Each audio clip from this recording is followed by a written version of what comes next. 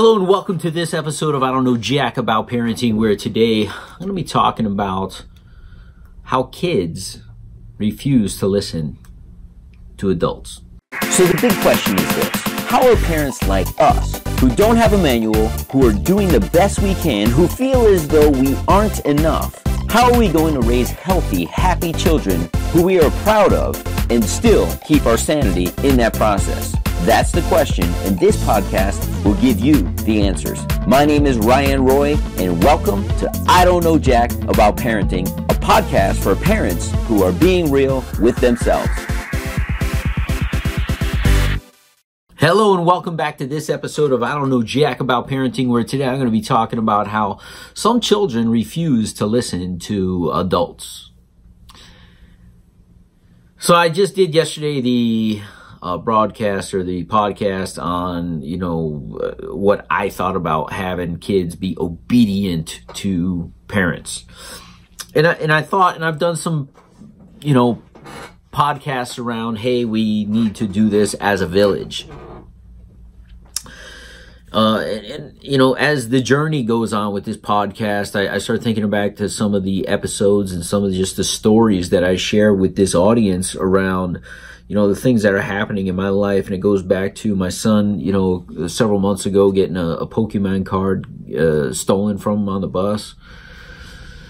And just last night, I'm at Boy Scouts with my son, and I'm talking to that particular kid's father from the episode with the Pokemon card several months ago. The quick story on that is for those who didn't listen to that episode. Basically, my son came crying off the bus one day. He had brought his Pokemon card, his best one, to school, or a stack of them. Some kid asked to look at him, hands back the stack. His best card's missing. Kid says, I don't know where it is. I must have lost it, blah, blah, blah. He comes off. He's like, I let somebody look at my cards. He told me the kid, I know the kid's father, call the father, say, look, I'm not accusing anybody, but this is the scenario. Dad talks to the kid has the Pokemon card, right? Goes over, apologizes to my son, gives the card back, so on and so forth. No big deal. Water under the bridge, kids will be kids. Lessons learned, lots of lessons learned. But the cool thing is, as I'm discussing just random other things with this father, there are two kids in the parking lot of the space where we hold Boy Scouts, and there's a big, huge puddle. Hadn't rained much, but I don't know where this puddle came from, and the kids are stomping in the puddle. Now, I'm not talking about 3 or 4 and 5 year olds where you could think like, hey, they're stomping in the puddle. And the father I'm talking to says, hey, kids, look, let's not play in the puddle. Your parents aren't going to appreciate that. It's 7:30 at night. They got to go home. They don't want the kids to have soaking wet clothes on. And there was a boy and a girl. And the little girl kind of looked, and she kind of tempted again. And he says, hey, I asked you not to do that. Your parents aren't going to appreciate you coming home soaking wet. So the little girl kind of walks off, and the little boy, straight up, keeps bouncing and running through the puddle. And now he knew the kid's name, and he says, hey, Zachary, did you hear me? And Zachary said, yes. And Zachary then went and stomped through the puddle again.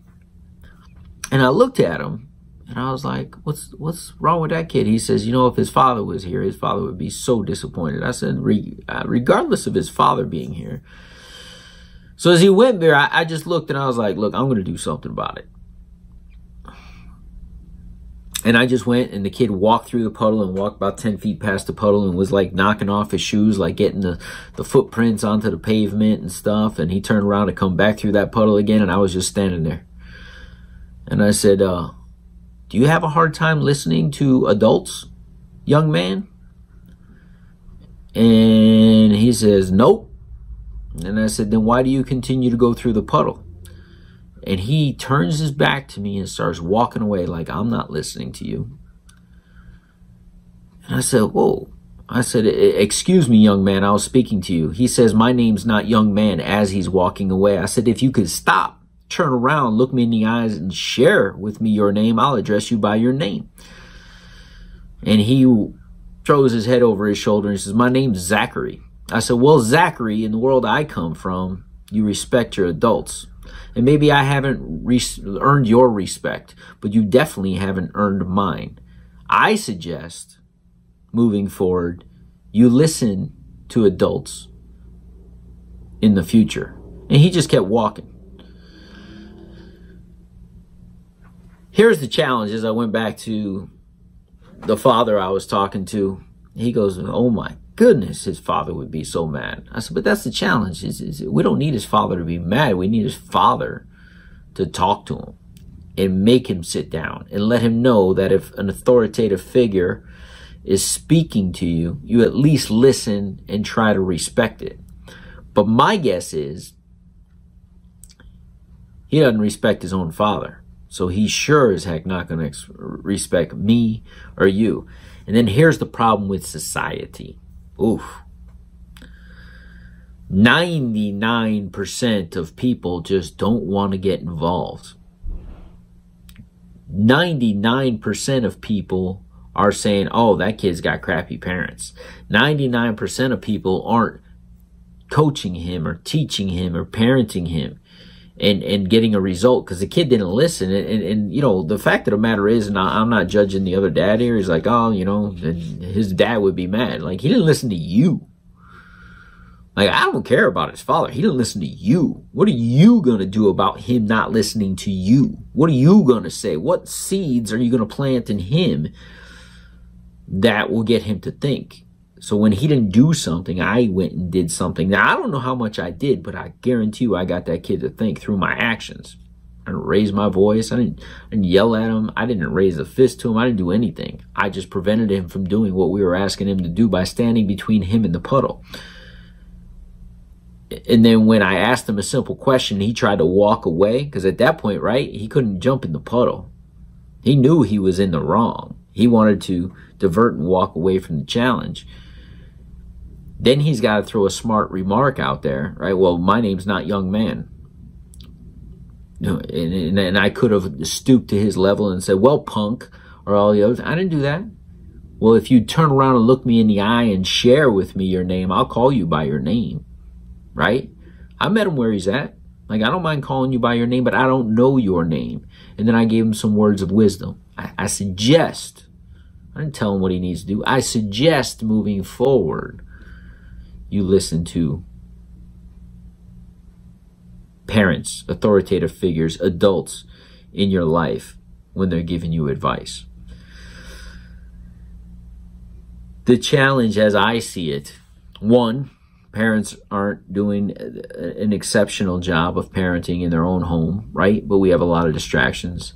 But secondly, and more importantly, people take offense when other people are trying to pour into their children. A part of me thinks that father would be upset for me for talking to his son in a way in which he does not. I could care less. Because if my son is doing something that he's not supposed to be doing, and some other adult catches him doing it, I would be more disappointed in the adult for not saying something than allowing my kid to misbehave. Like, he doesn't know any better. We need a village of people doing it. But everybody's so damn sensitive these days. Like, I don't know jack about parenting, and that's why I need people who might know something about parenting to help me in my journey. I need people to pour into my son. I talked about baseball, man. It's exciting for me to go to baseball practice and somebody else coach my son on something that I don't know something about. I love to watch him be coached by somebody else and respond by another adult figure who basically knows what they're talking about, an area I don't know what I'm talking about. He's learning from a group of people, not just me. I embrace that. Now, look, if somebody gave us some bad advice and he questioned it and he came to me and he said, Dad, well, what's the scenario here? I may say, listen, not everybody has the same values as you and I or this family. However, they are an adult and they mean well. So you listen. You do what they ask you to do. You take it with a grain of salt. We can walk away from it. We don't ever have to do it again. But we don't get in confrontations with adults. That's called parenting, because that's the real world. Like even though I don't like things my boss has said or things that people had me do, I've done them in my life, but then I created scenarios in myself where I didn't have to do them anymore. And until you're capable of doing that, you got to listen to the authoritative figure. And I don't know jack about parenting, and I'm going on a little bit of a rant, but that's the way I see it. Kids need to be parented by a village, because not everybody is as capable or has the tools in their toolbox to do this thing we call parenting on their own. We'll see you in the next episode. Do you want to be the dad you wish you had? If so, go get my free book, Be the Dad You Wish You Had, at BeTheDadYouWishYouHad.com. Inside, you'll find my most effective 40 tips to quickly and easily transform yourself into the ideal dad. Go to BeTheDadYouWishYouHad.com now and get it while it's free.